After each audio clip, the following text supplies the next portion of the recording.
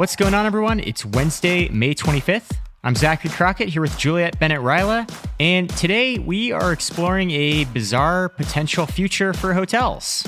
We're also going to get into some drama over a stolen NFT. Just a little hint, it involves a famous actor/producer, a cartoon ape, and some copyright law. But before we get into that, a couple quick things that you should know about in the business and tech world. Beyond Meat signed Kim Kardashian as the company's chief taste consultant earlier this week, and the company's stock immediately shot up 7%. Unclear exactly what that role entails, but the company definitely needs some kind of help. Its shares are down 80% over the past year. And a stock pop in the opposite direction. In a memo to employees, Snap CEO Evan Spiegel warned of slowing growth in the coming months due to macroeconomic factors. After the memo came out, stock dipped from $22.50 down to $13. Tech stocks are not super fun right now. And speaking of tech, Airbnb is closing its listings business in China. The move comes after 2 years of lockdowns in the country with no end in sight. And it's not as bad as it might seem. China only accounts for about 1% of Airbnb's global business. And the company's also going to keep around its office in Beijing, which mostly handles outbound travel. And lastly, Big Brothers Big Sisters of America received a very generous, very unexpected donation. Mackenzie Scott gave the organization $122 million. That's going to be used to pair up disadvantaged children with one-on-one mentors. Since her $48 billion divorce settlement with Jeff Bezos, Scott has now donated more than $12 billion to charity. And not a knock on Bezos, but just by contrast, Jeff, who's worth about $132 billion, has donated about $2 billion over the same time period. All right, Juliet, let's talk hotels here. So traditional hotels have a problem, right? Yeah. So basically, I recently talked to the CEO of a company called Mo Living. His name is Jordan Bem. And he was talking about something that I hadn't thought about before, which is that traditional hotel rooms have the same number of rooms to maintain regardless as to whether it's peak season or off season. Sure. And so one of the examples that we were talking about is like, let's take Palm Springs. In the winter, everyone loves to go to Palm Springs. It's great. And then in the summer, when it's like 115 degrees outside, not so much. And then you have all these rooms and you have to run some sort of AC because otherwise they'll just be unbearable. Same true in the winter. You can't just like shut off utilities in the winter. Your pipes will freeze. And it can be like a lot of rooms, like 50% vacancy, like in some cases, right? Oh, yeah, for sure. Basically, he has this idea for solving sustainability through the idea of mobile hotel rooms. Okay, so break that down a little bit for us here. It sounds kind of crazy, mobile hotels. What exactly is the idea here? How does this work in practice? So they're not tents, which was, of course, like my first thought was like, oh, they're like some sort of fancy tent or Airstream trailer. But no, they're about 400 square foot rooms. They're made out of recycled steel and energy efficient structural insulated panels, which I had to look up. It's a foam core sandwiched by wood. So sounds fancy. Yeah, they're seen as just like being better insulators. So these mobile rooms, they're kind of like these standalone units. They're easy to move. They use a self-leveling system instead of anchoring into the ground. So let's say it's on a slant, it'll just level itself. And then they hook up to the existing grids. He kind of compared it to a boat. You can dock in and hook up to whatever's there. Or if there's nothing there, you can use solar power off-grid. I guess they had one where they were kind of testing out this concept, and it was in the northwestern United States, and it actually ran on solar power for several months until it snowed, and then the snow covered the panels, and no one cleared them off, and then it ran out of juice. But pretty sustainable for a while, apparently. Okay, so they're kind of like trailers that just like move, and you stick them in place with other trailers. As demand fluctuates, you can move these rooms and place them wherever you want. Mm-hmm. Okay. And the idea is the best place for them would be someplace where development is expensive and hotel prices are high. So you're thinking of places like the Hamptons, Cape Cod, Joshua Tree. I am, for some unknown reason, going to a wedding in Big Sur over a holiday weekend. There's not a lot of space there. The rooms are like $800 a night. Long story short, I'm staying in Carmel and not Big Sur. Or another alternative, he said, is like just a great plot of land somewhere. It could be in the middle of Wyoming where it's like, this is going to be really awesome for people who want to just be outside and be among nature. So those are the kind of places that they would go. It's kind of tricky as to how they would set up because basically they want to offer a 5-star luxury hotel experience with these trailers. So you can't just like put them in the middle of nowhere and then be like, okay, you're on your own. You have to have amenities connected to it. So like an ideal site would be, let's say, a very large plot of land and then like some sort of main house that can be repurposed into a lodge that would have like coffee and food and maybe a spa or some sort of fitness center. And after they find one of those places and they do a market analysis and they're like, yeah, this would work for us. Basically, yeah, they set up and transport how many units they think the place will need. And then they will also staff and do all the hotel stuff for you, basically. And then after peak season, they'll just take whatever excess units are there and move them somewhere else. It sounds pretty smart. Like, I mean, aside from reducing the occupancy rates, what are the other value adds here for a hotel that might be interested in doing this? So mostly it's just a lot cheaper and faster. So I was reading an analysis that said it's like 2 to 3 times cheaper to produce one of these than a traditional room. There are also no weather delays during construction because they just make them in a hotel and they're basically all the same. They're modular, but they're essentially all the same. So you always know exactly the materials you're going to need. You just put them together. There's less waste and, you're kind of just getting a solid clip where you're just producing. And how about for the people who are staying in these hotels? Any discernible difference? So they're not super cheap, but they are more affordable, I would say, than your traditional luxury properties. They're going to start at about $250 a night.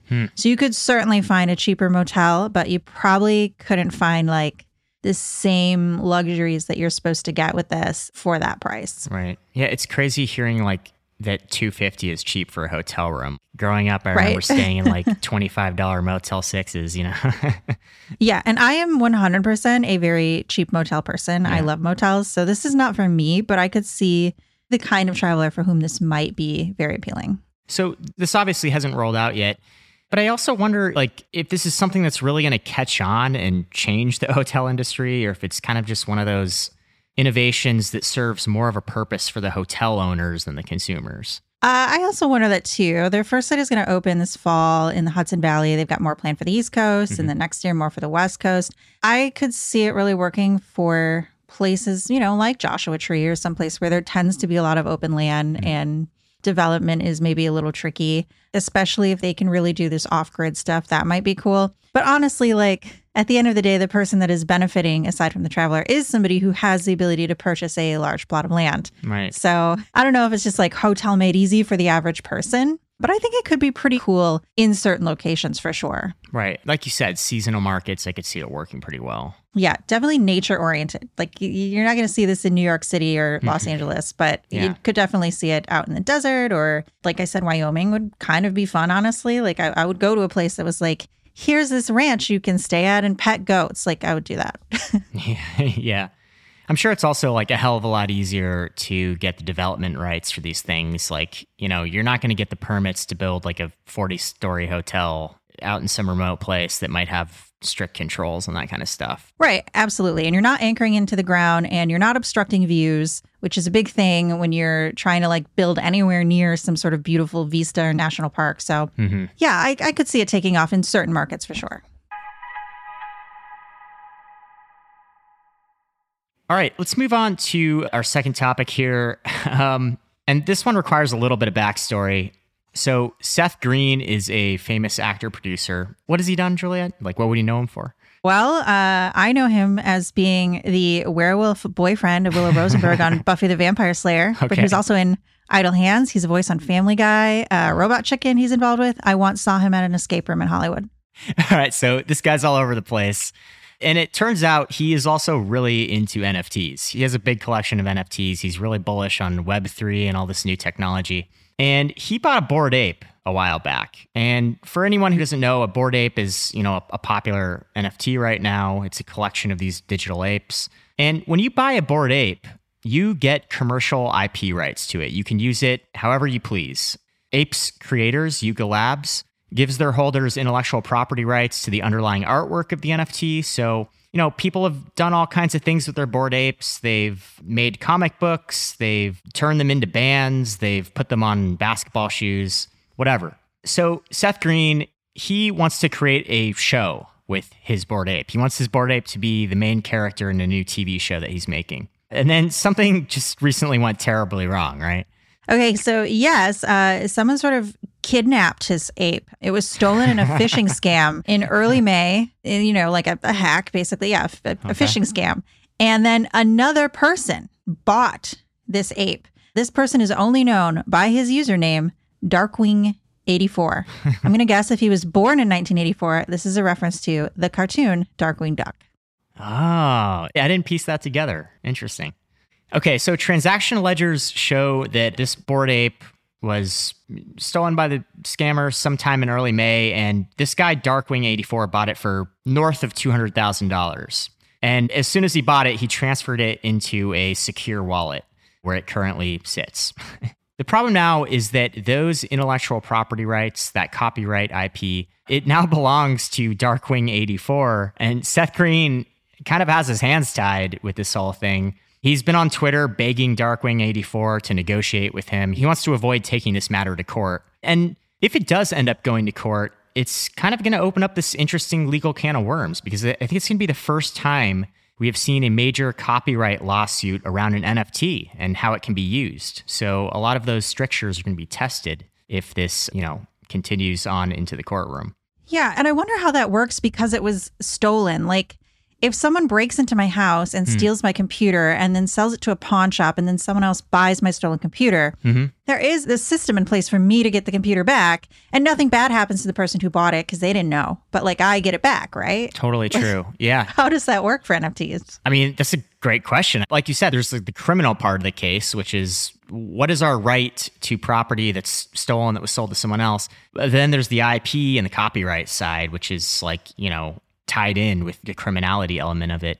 And obviously, Seth has rallied his troops up to try to harangue Darkwing84 into giving this thing back. If they were to work out something on private terms, maybe he could get it back at cost or something, or maybe they could figure out a solution where they both win. But this has the legal community split. Some lawyers are saying Darkwing84 now has complete control over the IP here, and there's nothing Seth Green can really do.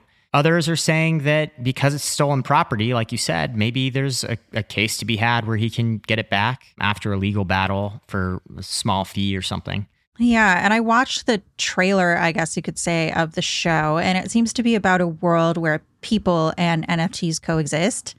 So kind of like a Roger Rabbit, like half of us are cartoons kind of thing. Oh, okay. And the ape in question is a bartender at the White Horse Tavern in New York, just living his life as an NFT. Okay. A sentient NFT. Wow. And so, yeah, it would be hard for him to, I guess, redo it because he already has the NFT and the way that it looks in so many of the scenes. Right. So the ape is like totally a main character in this show. Yeah, it's like BoJack Horseman, Oh, wow. Okay. But I think that Seth Green should make a show in classic late 90s Seth Green stoner comedy fashion about his quest to rescue his stolen ape from Darkwing84. All right. Yeah, that's actually pretty genius, I have to say. It's totally like in his brand too, to do something. Oh, yeah, like for sure. And it would just be like great press for him to just like kind of own it and make a joke out of it. I feel like a lot of people are ripping him on Twitter for being like an NFT bro. And they're like, you deserve this, man, for buying this JPEG of an ape, and making a show around it. Yeah, I don't know why I think this. I think because like when you live in LA and you're like, blah, blah, blah, this celebrity, somebody's always like, oh yeah, my friend was a PA on that show and they're an